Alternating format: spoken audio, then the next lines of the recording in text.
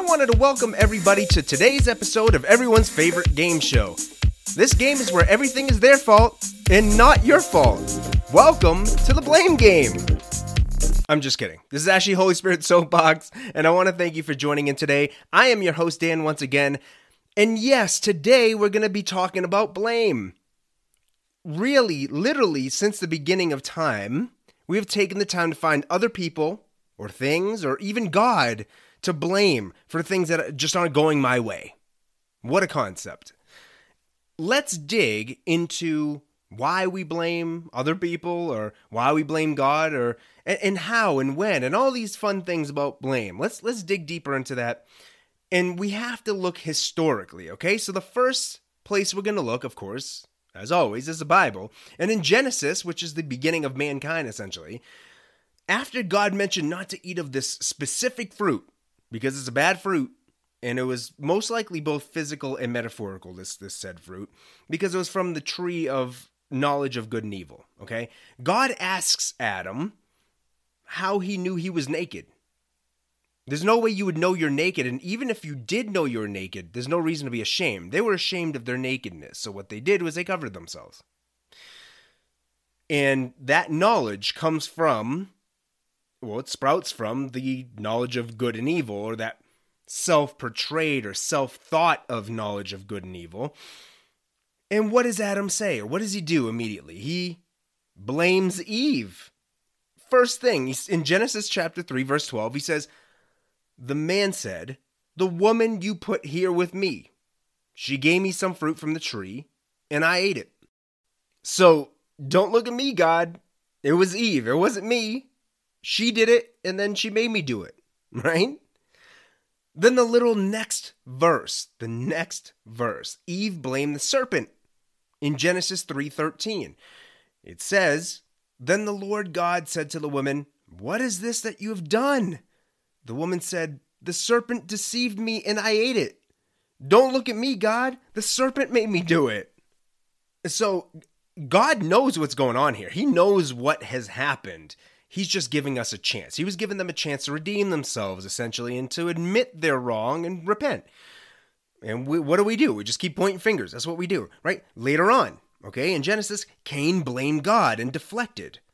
When God asked him, "Hey, what happened to your brother?" after Cain killed him, "Where's your brother?" His blood screaming from the ground, right? Like, I know he's dead. Where is he? What does he say? He's like, "What am I, my brother's keeper? No, I'm not Abel's keeper. That's your job. You should be looking after him. It's your fault, not mine." This is Genesis 4:9, right? And then Moses blames all the other Israelites as to why he's not going to be leading them anymore in Deuteronomy 3:26. Basically, just like, it's your fault. You guys keep going after false idols. I can't lead you anymore. You guys are walking away from God. Like, it's not me, it's you.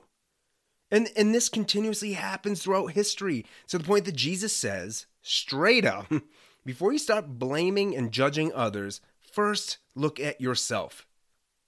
Right?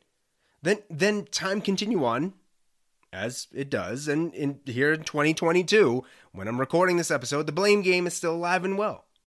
This is like the longest game show in history, right? I mean, it gives Price is Right a run for its money, right? If you're from a different country and you don't know what Price is Right is, really awesome show. It's been on for like decades, okay? And you had a couple hosts. But this game show, the blame game, has been going on for so long, since literally the beginning of time, as I mentioned earlier. We love blaming everything and everyone but ourselves, right? We've now gotten to the point that we've deflected sin off of ourselves so much that we blame God for less than ideal situations and things. And some of us humans have now stopped even believing in God. Wow. What a mess. All because we lacked trust in God and still continuously fail to see where we fall short. We've even started to blame God for things, as I mentioned earlier, right? Illnesses, violence, pestilence, all these things hitting the world continuously, and they happen. People have started to blame God for all these things, whether or not they were man-made. It's crazy. People have also started to blame God for not doing miracles for them as well. Like, right? You got to think about that. Some people were trying to pray for a loved one. They're sick, right? And you should tell God. You should ask God. I'm concerned about this. I would love for this person to be healed, but if it's in your will and if he doesn't do it, we blame him. We get angry with him. Or maybe on the other side, we want to win the lottery. We want to get this job that we've been wanting for. We want this house for a long time, whatever it is. And he doesn't give it to us, right? He doesn't allow it to happen. We're like, God, why? Why didn't you give this to me? We've consistently tried to find a way to eliminate all consequences off of ourselves so that we can be spotless in our own eyes. Our eyes. Even with all those selfish thoughts that hurt others, we still go as far as to say that we're good people.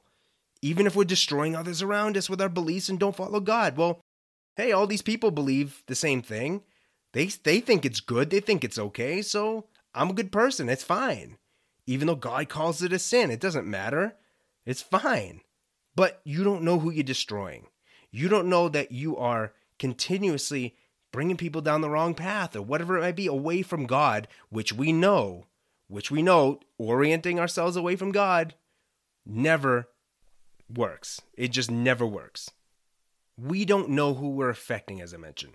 We don't understand why sin is so toxic to us. Sometimes we do. Sometimes it's very apparent. Sometimes sin brews. It kind of boils a little bit and then boils down to this disgusting thing that leads us all down this horrible path. And then we're sitting here like, what happened? Oh, it was God's fault. The whole time we were doing all this stuff that we wanted to do selfishly, you know what? It was fine, but then all this stuff started collapsing in front of us and it's God's fault. It's like, it makes no sense. In a quick little disclaimer here, okay? God does allow things to happen that aren't great. They're just not good things. He allows them to happen. And sometimes he'll intervene and sometimes he won't, right? But it isn't our job to understand why or when. We should ultimately trust that whatever is allowed to happen is for the good of his will to be done and that everything is out of love. We often forget that, yes, if we pass away here, you know what, there's another life. He gave us another life. All of us do have to die. We do. That's a harsh reality, but there's the hope of another life. However, at the same time, we shouldn't beat ourselves up. We are human. We do have flaws. We do fall for those selfish things once in a while or all the time sometimes, right? It's our job to repent, though. It's our job to recognize and not blame others. I mean, shoot, I blame people all the time. I'm talking to myself here. Every time the Holy Spirit speaks in these episodes to all of us, including me, of course. I'm not perfect either. I stub my toe on a table or a bed or something like that, and I blame the bed. Like, it's ridiculous, right? But us continuously blaming ourselves too and destroying our identity as one who might be a failure isn't healthy spiritually as well. We need to understand that we're forgiven. And because we're forgiven, we should forgive others instead of blame, just like we talked about in the Lord's Prayer. And we should want to repent and turn away from sin out of appreciation for Jesus dying and rising from the dead for all of us. So one of the very first things that we should do is that we should go back to trusting God. Everything God says is true. Everything God says is good. And we have to go back to remembering that and then fully trusting in God. And that's how we can avoid this. Okay? And here's some verses to meditate on. So when you read these verses, really think about the trust that's involved in all of these verses with these individuals. Okay? So 4 verses. If you don't have something to write them down with, they're in the description. Feel free to go back to them later. Here they are. Job chapter 13, verse 23. Lamentations chapter 3, verse 40. Ezekiel chapter 18, verses 27 and 28. And 1 Corinthians chapter 11, verses 27 through 31. I want to thank you all again for joining in today. I pray for all of you always, and I ask that you continue to like us on your favorite podcast app. Also visit us on our website and shoot us a message there. We'd love to hear from you. That website is HolySpiritSoapbox.com. Finally, I want to end off with some questions and then a prayer. So here are your 3 questions to really dig deeper and search that heart of yours, right? Here they are. Question 1. Why do you think we humans are so quick to look externally than internally when things go wrong? Question 2. How can we start to gently look internally to solve world issues while still building ourselves and others up? And finally, question 3. How does trusting God change your perspective on everyday issues? I would love to close this out in prayer, so if you could take your prayer posture, let's talk to our Creator. Our Father, we know we love to point fingers at everyone but ourselves when issues arise in our lives, but we want to keep your word close so that we can gently be convicted by the Holy Spirit, so we can continue to learn where we can improve our trust in you. You are so holy. You are so awesome. Please continue to give us the Holy Spirit to instruct us to do your will and to allow us to guide ourselves and others to continue to glorify you. We pray all of these things in Jesus Christ's holy name. Amen.